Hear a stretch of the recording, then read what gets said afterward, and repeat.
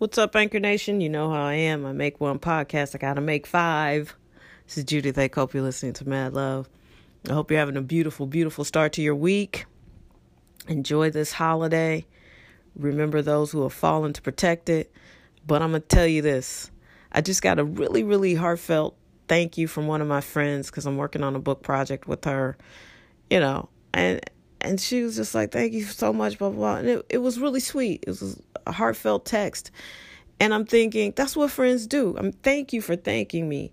And I know you appreciate it. But that's what friends are for, right? Like, that's what friends do. And then it made me stop and think, some people don't got no good friends. And that's the truth. I'm going to tell you point blank.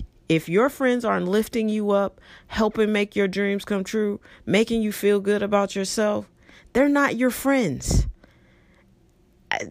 That's it. You've got shitty friends. If they make you feel bad or tell you all the things you can't do or talk bad about you to your face, behind your back, if they don't lift you up and put you in a good spot to be successful, they're not your friends. And guess what? You don't have to keep staying around them. Just because you went to school with them or you known them since you was little, there's no excuse. There's no good reason to be around people who don't make you feel good.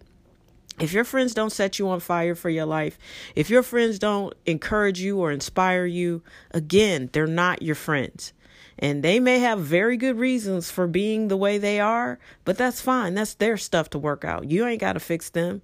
You are put here for a purpose. You have a very short amount of time. Yes, you have a long life. Chances are you'll be here till you're in your 60s, 70s, 80s. If you stay off drugs, if you don't develop any diseases that you can't manage, if you get diseases you can manage and choose not to manage them, there are reasons that will shorten your life, obviously. But the numbers are suggesting statistically that you will be here for a minute. So if you're 25 years old, you can bet that you'll be here at least another 25 to 30 years unless you're a hardcore drug addict or you developed a disease, right? The numbers are in your favor, though, that you'll live much longer than that you'll probably be here another 50 or 60 years. Why would you sit around and torture yourself with people who don't speak life to your future?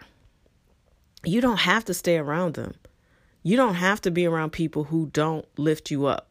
So if that's you, if you got a bunch of people who claim to love you, claim to be down for you, and they make you feel horrible, whether it's your man, whether it's your woman, whether it's your best friend, whether it's your mother, put people where they belong.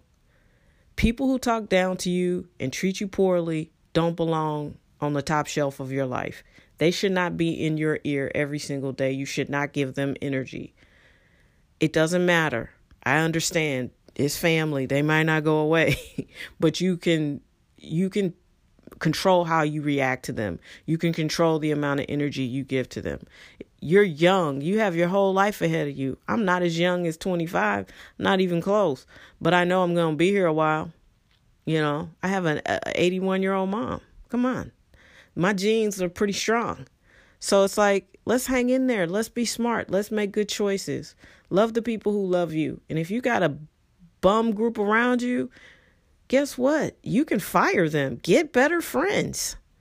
This is your life, and you only get one as far as we know. So make it count. Do what you came here to do. You deserve to be happy. And I don't know. I just felt compelled to say it. So I hope it resonates with you because I've had to fire some friends. They weren't really my friend. And it sounds harsh, but it's like, these people aren't nutritious for me. These people aren't good for me. And if you find yourself in that situation, it takes some courage, but you can do it because your life depends on it. So you got to do it. Hey, Judith, it's Barbara J. Faison of the Why Struggle podcast.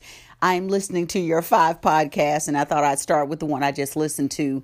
Yes, you're absolutely right. One of the things I think having some years on this planet, I think we're probably in the same age group, is you realize I don't have to put up with a bunch of people that don't serve me well, that do not support me. And I've been fortunate enough to watch my mother and father have people who support them in their lives, so I don't generally have that issue. But it is something we need to continue to remind our younger generation, because they think everyone is their friend because they have these people that follow them on their social media. That has nothing to do with friendship. Friendship is about supporting people, and people do the best they can with where they are. And I also add to that, spend some time by yourself so you can get comfortable with who you are and know who you need around you. Be well.